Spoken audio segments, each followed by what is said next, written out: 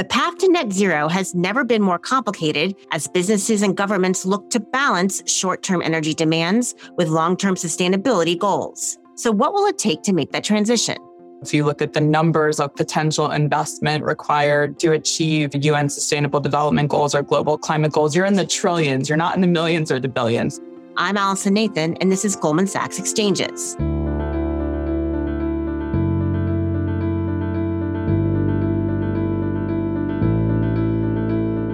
The global transition to net zero is a decades-long effort that requires trade-offs between investing in carbon-intensive projects and increasing investments in clean energy technologies. To help us understand the path to achieving this balance, I'm sitting down with Goldman Sachs Research's Michele Della Vigna, Head of Natural Resources Research in EMEA, and Kara Mangone, Global Head of Climate Strategy, whose team recently released Goldman Sachs' 2022 Sustainability Report that takes a deep dive into these topics. Michele, Kara, welcome back to the program. Thank you, Allison. Thanks. It's great to be here. So let's start with the fact that we are obviously in a complicated macroeconomic environment. Businesses are putting sustainability goals on the back burner as they deal with high interest rates and a slowing economy. How has the economic uncertainty affected the pace of the energy transition? Michele, maybe you can start.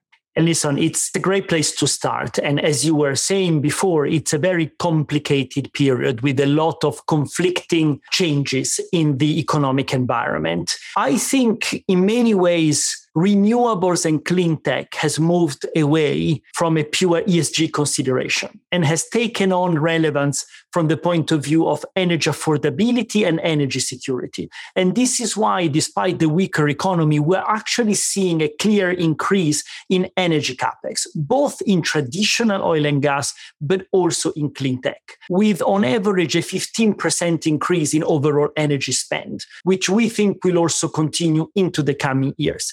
We are still not quite back to where the world used to spend in energy capex 10 years ago. That's still 20% higher from today. So I think there's still a long way to go before we can feel like we're doing enough for energy security. But some of the breakthroughs in regulation, like the Inflation Reduction Act in the US and the Industry Zero Act in Europe, continues to support this path towards more renewable power. But without doubt, it's a mixed picture. And in some cases, we're seeing projects that were supposed to go ahead, which are instead slowing down because of the uncertain economic environment. And Kara, what are you hearing in your work with the firm's clients? How are companies balancing sustainability with profitability?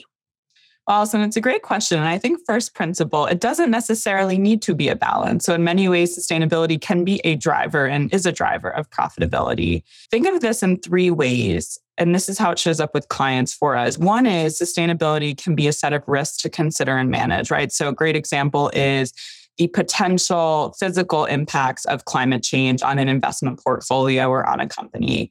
A second is sustainability for a lot of clients is really a way to save costs or improve operational efficiency. This could be, for example, how you reduce waste in your supply chain. And a third area, and I think really important area that's gotten a lot of momentum is how can sustainability be a thematic that you invest in? Or how can it be a way that you are actually driving returns for shareholders through your investment? That could be investing in solar, wind, or emerging low carbon technologies or solutions. And so I think on your question of balance, it really manifests itself in much more of an integration format, similar to the way that we would think about any investing theme.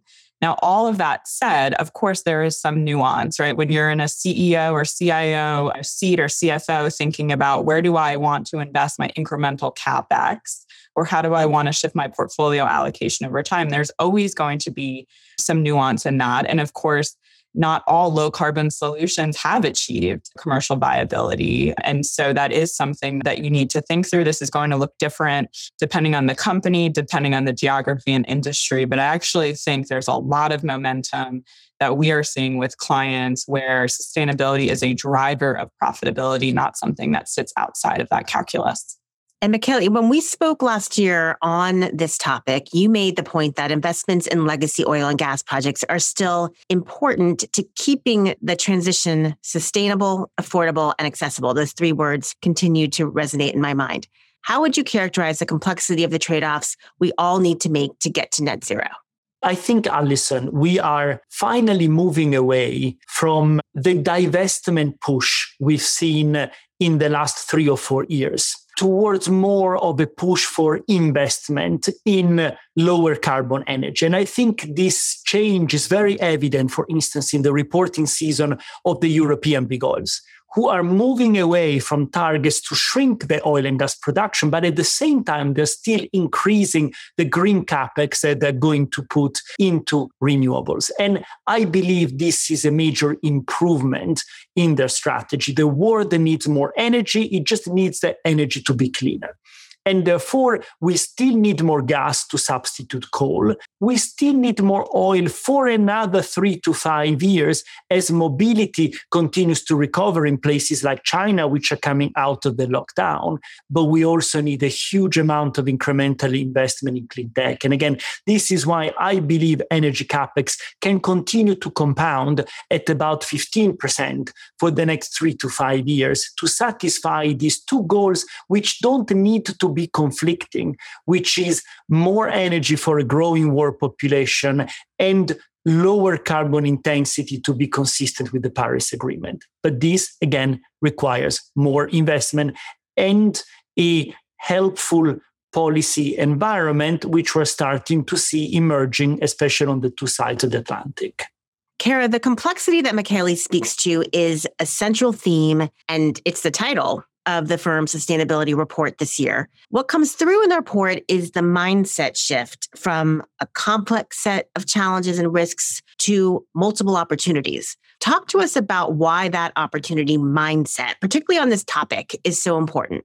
I think complexity comes through in the report, Allison, because we are in a really complex time with respect to energy transition and goals of improving our growing in a more sustainable way. And Michele mentioned a few things. He mentioned historical underinvestment in energy, which is one component.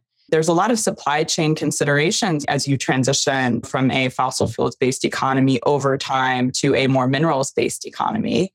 And then we have Russia's invasion of Ukraine creating additional energy shocks and additional challenges on the ground as you look to deploy capital as it relates to just getting projects off the ground. So there's the challenges of permitting and practical things. And then there's also big challenges that need to be tackled, like intermittency, for example, and storage. And so I think that's all to say that it is a pretty complex backdrop. And we've always been pretty clear in articulating our strategy all the way back in 2019, actually, when David Solomon put out an op-ed in the Financial Times to say, this is going to take time. A transition to a more sustainable economy is going to take decades. And we need to be able to walk and chew gum at the same time, meaning we need to be able to continue to provide affordable energy, support the most carbon intensive sectors who are going to drive a significant amount of decarbonization across the economy over time. They already are, as Michele just articulated.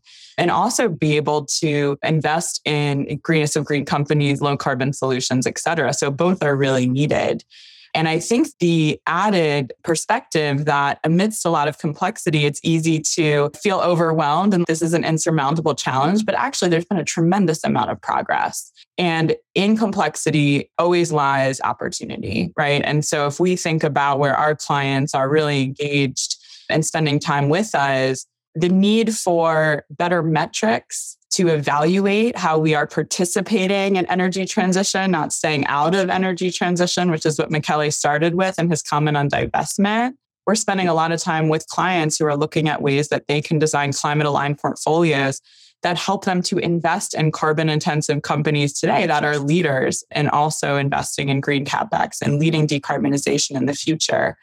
We also are spending a lot of time on emerging areas like investing in nature, biodiversity, circularity, which is really important if you think about transition to a more minerals-based economy. We also need to have a lot of conservation. We need to be able to sequester a lot of carbon. And so that's a growing opportunity that we talk about. We also mention this concept of gray to green transition, which is how do you work with the most carbon intensive industries today as they look to transform their businesses over the next few decades, and then taking on important areas around economic opportunity and inclusive growth as well, where we've seen a tremendous amount of momentum.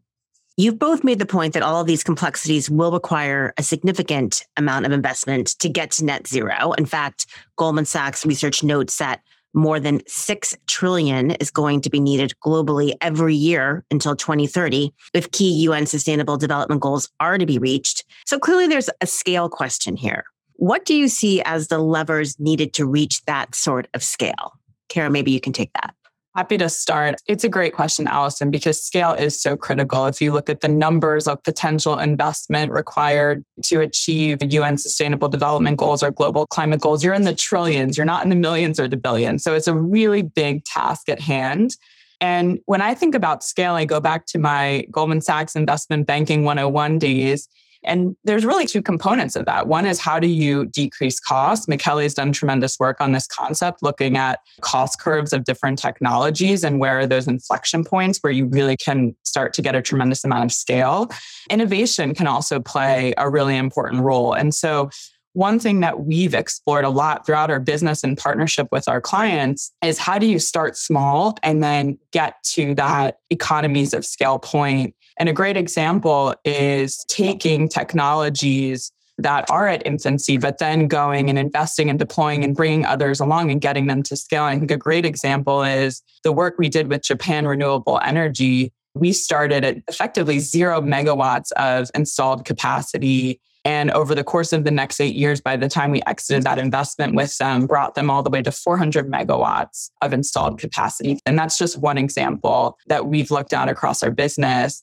So scaling what is proven is one. I think the second is looking at places where there's gaps and unlocks, and market mechanisms can really help this. So we've partnered with Expansive is a great example, which is a vertically integrated market platform that connects buyers and sellers of environmental commodities. So think voluntary carbon credits. Rex is another great example. And this can help companies on their sustainability journey to be able to accelerate what they're already doing in terms of operational decarbonization. When I think about gaps, storage is another big area where we need a lot of solutions. And so another great example there is a company we're working with called GridStore, which is looking at battery storage at a utility scale. So effectively building utility scale grid infrastructure for battery storage. So I think, Allison, it's those 2 components, which is taken what is proven and just scaling that up in terms of investment capital. And the second is there are certainly these unlocks throughout the market, throughout the ecosystem, which are really important to address as well. And some of those may be market solutions, some of those may be investment frameworks, but those can help add additional acceleration to really get at this pretty significant goal that we're all working towards. And look, we've seen a tremendous amount of momentum in this space. So if you think about our $750 billion sustainable finance target, that's a 10-year target. After just 3 years, we're 55% of the way there. So a lot of activity across climate transition, inclusive growth, both when we're advising clients, financing, and investing in these themes. Michele, you've just put out a new report which focuses on the nature of energy supply in the U.S. and really the necessity for what you call a third energy revolution. One of the key drivers of that is the U.S.'s Inflation Reduction Act, which you mentioned at the start of this conversation, and you call a breakthrough for carbon capture and clean hydrogen. How does this legislation change the economics of investing in carbon-intensive sectors versus renewables? It's difficult to overstate the importance of the Inflation Reduction Act in the US. We think it's the biggest and most revolutionary clean tech set of incentives any country has ever done before. And I think this goes well beyond just decarbonization and sustainability. This really will create a new energy revolution in the US, which we think will be 2 times the scale of the US shale revolution in both volumes and investments, and which I believe will be badly needed for the US to maintain its energy competitive advantage at the time when shale, 15 years into its life, is starting to mature and will ultimately decline. We've put some numbers to this, and as Kara was saying, it's not in the billions, it's in the trillions. So we believe the total amount of incentives unlocked by the IRA will be around $1.2 trillion, which in turn will unlock $3 trillion of investments in the US in clean tech in the coming decade and effectively make the US the clean tech capital of the world. Even more specifically, I think the state of Texas will become the single biggest area of deployment of renewable technologies. which may seem strange given its background in oil and gas, but its presence of energy-intensive industries, its advantage solar and wind, its network of carbon capture, I think will make it the world's biggest clean tech experiment. And what this also does at the same time is I think it moves away from renewables just being solar and wind. It moves away from electrons to actually give serious incentives in large scale to renewable molecules, clean hydrogen, carbon capture, bioenergy. And I think this just makes for a much more interesting, complex, attractive, and profitable renewable ecosystem. And this is why every other country in the world today is looking at the US, at the attractiveness of the Inflation Reduction Act and trying to work out where they want to match the incentives to make sure that not all of the clean tech money of the world ends up going to the US, like most of the recent M&A would suggest. Almost all of the M&A done from European energy company has been aimed at the US IRA in the last year, and that has understandably risen some concerns from the European politicians. And that's particularly striking because the EU has long been the leader in developing low carbon technologies. So how is the EU now responding to the IRA, and what are they trying to do to maintain more of that investment and focus on clean energy? Europe has definitely been at the forefront of all of this, but there is a fundamental difference between European and US policy, which some companies portray as carrot and stick. Maybe I would portray it slightly differently. Europe is trying to change demand by effectively forcing the consumers to change their behavior. The US is instead changing supply by making renewable alternatives cheaper than traditional hydrocarbons. And this is at the core of the difference. I still think Europe will retain leadership in a lot of the clean tech technologies, but there is no doubt that the US model feels much more attractive from a corporate returns perspective.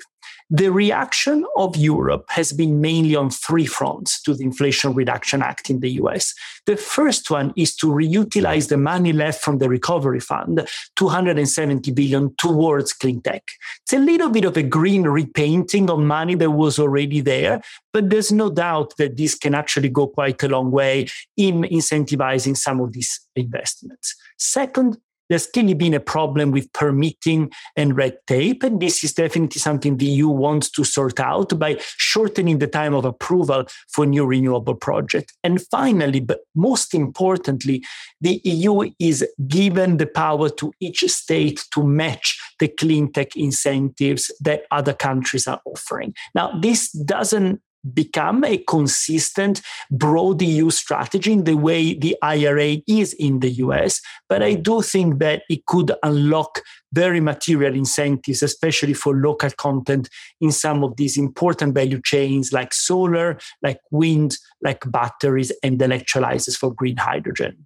Kara, let me ask you about a phrase you often use, gray to green clients. Serving gray to green clients is something that GS speaks a lot about. Again, I saw it a lot in the sustainability report. What does that gray to green transition mean, and what does it look like? This is a concept that David talked about, I know, when he was on the podcast as well, in terms of transition to a more sustainable economy, just taking a tremendous amount of time. And part of the reason that's the case is that the highest emitting, hardest to abate sectors, so really some of the gray industries, are absolutely critical to a well-functioning global economy today. And Michele ran through a lot of the reasons why that is. But what we talk a lot about in the sustainability report that we just released are examples of companies that we're working with every day who are in very carbon-intensive industries today, but are making significant investments, increasing green CapEx to be able to start to deploy new technologies that will help them decarbonize their businesses over time and contribute to a lower carbon economy. And I think these can be pretty big sizes. So we worked with Chevron on its acquisition of Renewable Energy Group. That's going to help Chevron expand their lower carbon solutions to meet customer needs. It's going to help them accelerate progress to a significant goal they have, which is growing their renewables fuel production capacity to 100,000 barrels a day by 2030. And really importantly, the most carbon intensive parts of the economy, airlines, automotive, these are companies that have a lot of expertise and skill set, right, as well, in how to deploy the energy that we need at scale. And so I think that's a really critical component. Investing in sustainability cannot be about excluding the most carbon intensive parts of our economy. It needs to be about how do we allocate capital and support those industries as they look to invest in decarbonization over time. And I think the second point I would make on this, Allison, is if you look at projected investment to meet global climate goals, it's estimated that about more than half, about 55% of capital will need to be deployed into Asia. And a lot of that is South and Southeast Asia. And another investment that we talk about is work that we are doing on the ground with Bloomberg Philanthropies and the Asian Development Bank to structure catalytic investment opportunities in markets. And we're piloting in India and Vietnam, but in markets where we have not seen low carbon solutions hit that commercial viability point, which is really important and perhaps in some instances has hit that point in developed countries, but hasn't in those markets. And two of our first investments through our work in that facility have gone into electrifying transport. So taking very heavy diesel bus fleets and intercity bus routes in India and Vietnam and transforming those into electrified bus fleets for the first time. And that can have very high impact in terms of reducing emissions, improving health. And so Greater Green is a really important concept. That's why we talk about it a lot. And we think it's also an area where there's tremendous opportunity. This conversation so far has focused primarily on the climate transition, which is what we normally think about when we talk about sustainability. But the social or inclusive growth piece is often a key part of ESG and our clients' mandates. Talk to us about how access and innovation in healthcare and greater education and more contributes to the sustainability picture. These are really important elements of the way that we think about sustainability and sustainable finance, Allison. So I really appreciate the question. I think the first thing I would say is that these are all investable areas. These are thematics where you can invest, you can make strong returns in improving access and increasing affordability. And as just two examples, if you look at digital health services, the expenditure in this space is expected to grow at, I think, a 16% CAGR through 2027. That's one example. And actually through our research department, where both of you sit, we've done phenomenal work looking at womenomics and Black womenomics. And we estimate that reducing the earnings gap for Black women in the US can improve US GDP by almost 2% on an annual basis if we can do that. So I think the first point I would make on your question around how do we think about inclusive growth and how important is that piece, it's a really important piece. I think first and foremost, it's an investable area, right? So that's one. I think the second is there's a lot of intersectionality actually between energy transition and climate and everything that Michele and I just talked about and inclusive growth. And Michele mentioned several times this concept of affordability. It is important to think about job creation, affordability, and intersectionality between those. One of the companies that I think is just amazing is Block Power. This is a New York-based company which is looking at how they can improve real estate and use more renewable energy, also make it improve health outcomes. And we worked with them on the Civilian Climate Corps program to look at ways that job opportunities can be created for New Yorkers who are at risk of gun violence in green economy industries doing solar installation, heat pump installation. So I think that's a great example of a really innovative company that sits at the intersection of both inclusive growth and climate transition. And I'll also just say we've learned a lot in this space from the work that we've done over the past 15 years around increasing access for education and capital to women through our 10,000 Women program, through our 10,000 Small Businesses program. There's actually a tremendous amount of learning in that partnership work that we do, because while these are all investable areas, there's still gaps. In the same way that we talked about gaps on the climate side, there's gaps here. And so partnership and looking at different sources of capital, not just commercial capital, but also philanthropic capital or blended capital, I think could be a really powerful tool as well. And you've made the point that public-private partnerships are key to achieving sustainability goals. The private sector has stepped up in many ways, from commitments to cut greenhouse gas emissions to tech innovations changing consumer behavior, such as electric cars or plant-based foods. We can list all of these, but is there tangible evidence that shows these partnerships are working? Absolutely. I think the biggest criticism, just to take it head on around blended finance and partnerships, can be how do you take what is clearly a powerful case study? And we have a lot of statistics to support this. Great example, one of the first investments we made in our climate and innovation fund in South and Southeast Asia, we were able to, with the blended finance that we put into one of the projects in Vietnam, which was a sustainable transport project, we were able to leverage that capital 44 times. So I think absolutely we have a lot of proof points in investment. Through our 10,000 women facility we structured with the IFC, we were able to reach over 164,000 women in terms of providing access to capital through that program. The criticism can sometimes be, how do you take it from a one-off case study and really ensure that this is actually a proof point and you can get scale through partnerships and you can use it as an accelerant? And I think the proof there is how quickly this space has accelerated.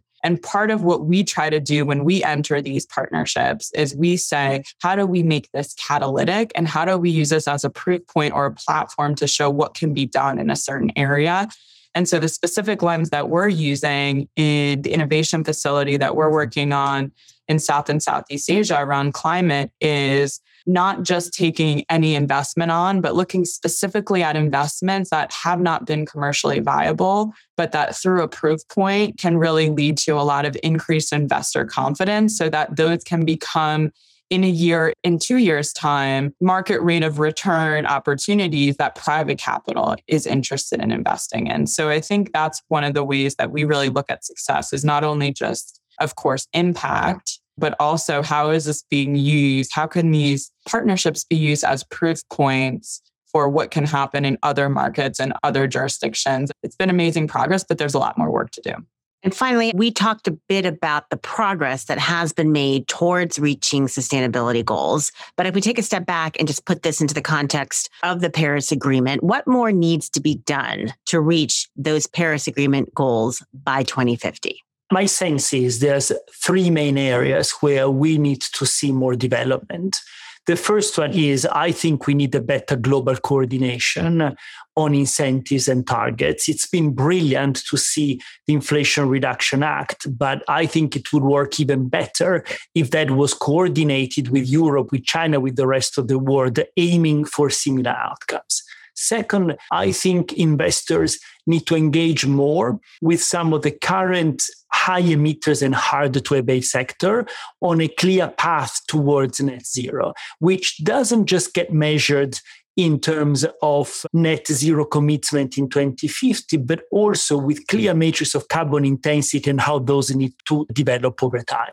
And then thirdly, I think some of the metrics used by investors have to become more forward-looking.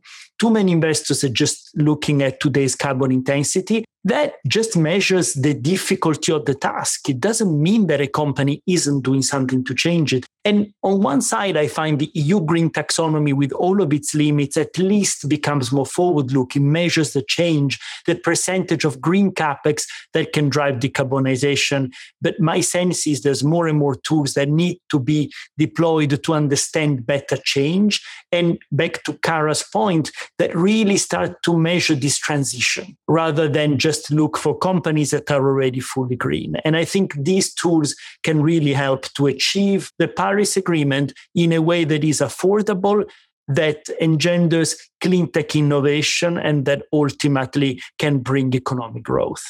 Kara, do you have anything to add? Michele said it all. I think that the big thing that I think about in my seat is just focus. We're in a world that is ever changing, evolving. It's complex. We didn't talk as much about the fact, Allison, that 10 years ago, we were all operating in terms of voluntary disclosure, right, in this space. And a lot's changing from a regulatory perspective. And I think my hope is that the recognition of the complexity ultimately translates in a lot of capital and focus and attention and investment, as Michele said, really into the most important parts of the economy, which may be carbon intensive today, and they are, but that's ultimately going to set us up for success. And that this next decade is not one where we're just spending it pumping out regulatory reporting, but we are really spending it using that information to put capital in the places that need it most. Kara, Michele, thank you so much for joining us. Thanks for having us. Thank you, Allison. Thanks so much for joining us this Wednesday, April 26th, 2023, for another episode of Goldman Sachs Exchanges. And before you go, we'd like to introduce a new podcast from Goldman Sachs Exchanges. It's called The Markets. Each week, in just 10 minutes or less, we'll be breaking down the key issues moving markets that week, giving you the information you need to stay ahead. Search for Exchanges, The Markets, on all podcasting platforms. If you enjoyed this show, we hope you follow on your platform of choice and tune in next week for another episode. Make sure to like, share, and leave a comment on Apple Podcasts, Spotify, Stitcher, Google, or wherever you listen to your podcasts.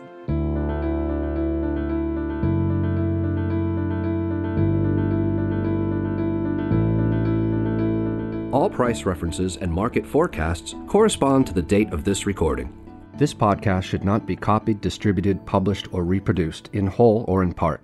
The information contained in this podcast does not constitute research or a recommendation from any Goldman Sachs entity to the listener. Neither Goldman Sachs nor any of its affiliates makes any representation or warranty as to the accuracy or completeness of the statements or any information contained in this podcast, and any liability therefore, including in respect of direct, indirect, or consequential loss or damage, is expressly disclaimed. The views expressed in this podcast are not necessarily those of Goldman Sachs, and Goldman Sachs is not providing any financial, economic, legal, accounting, or tax advice or recommendations in this podcast. In addition, the receipt of this podcast by any listener is not to be taken as constituting the giving of investment advice by Goldman Sachs to that listener, nor to constitute such person a client of any Goldman Sachs entity.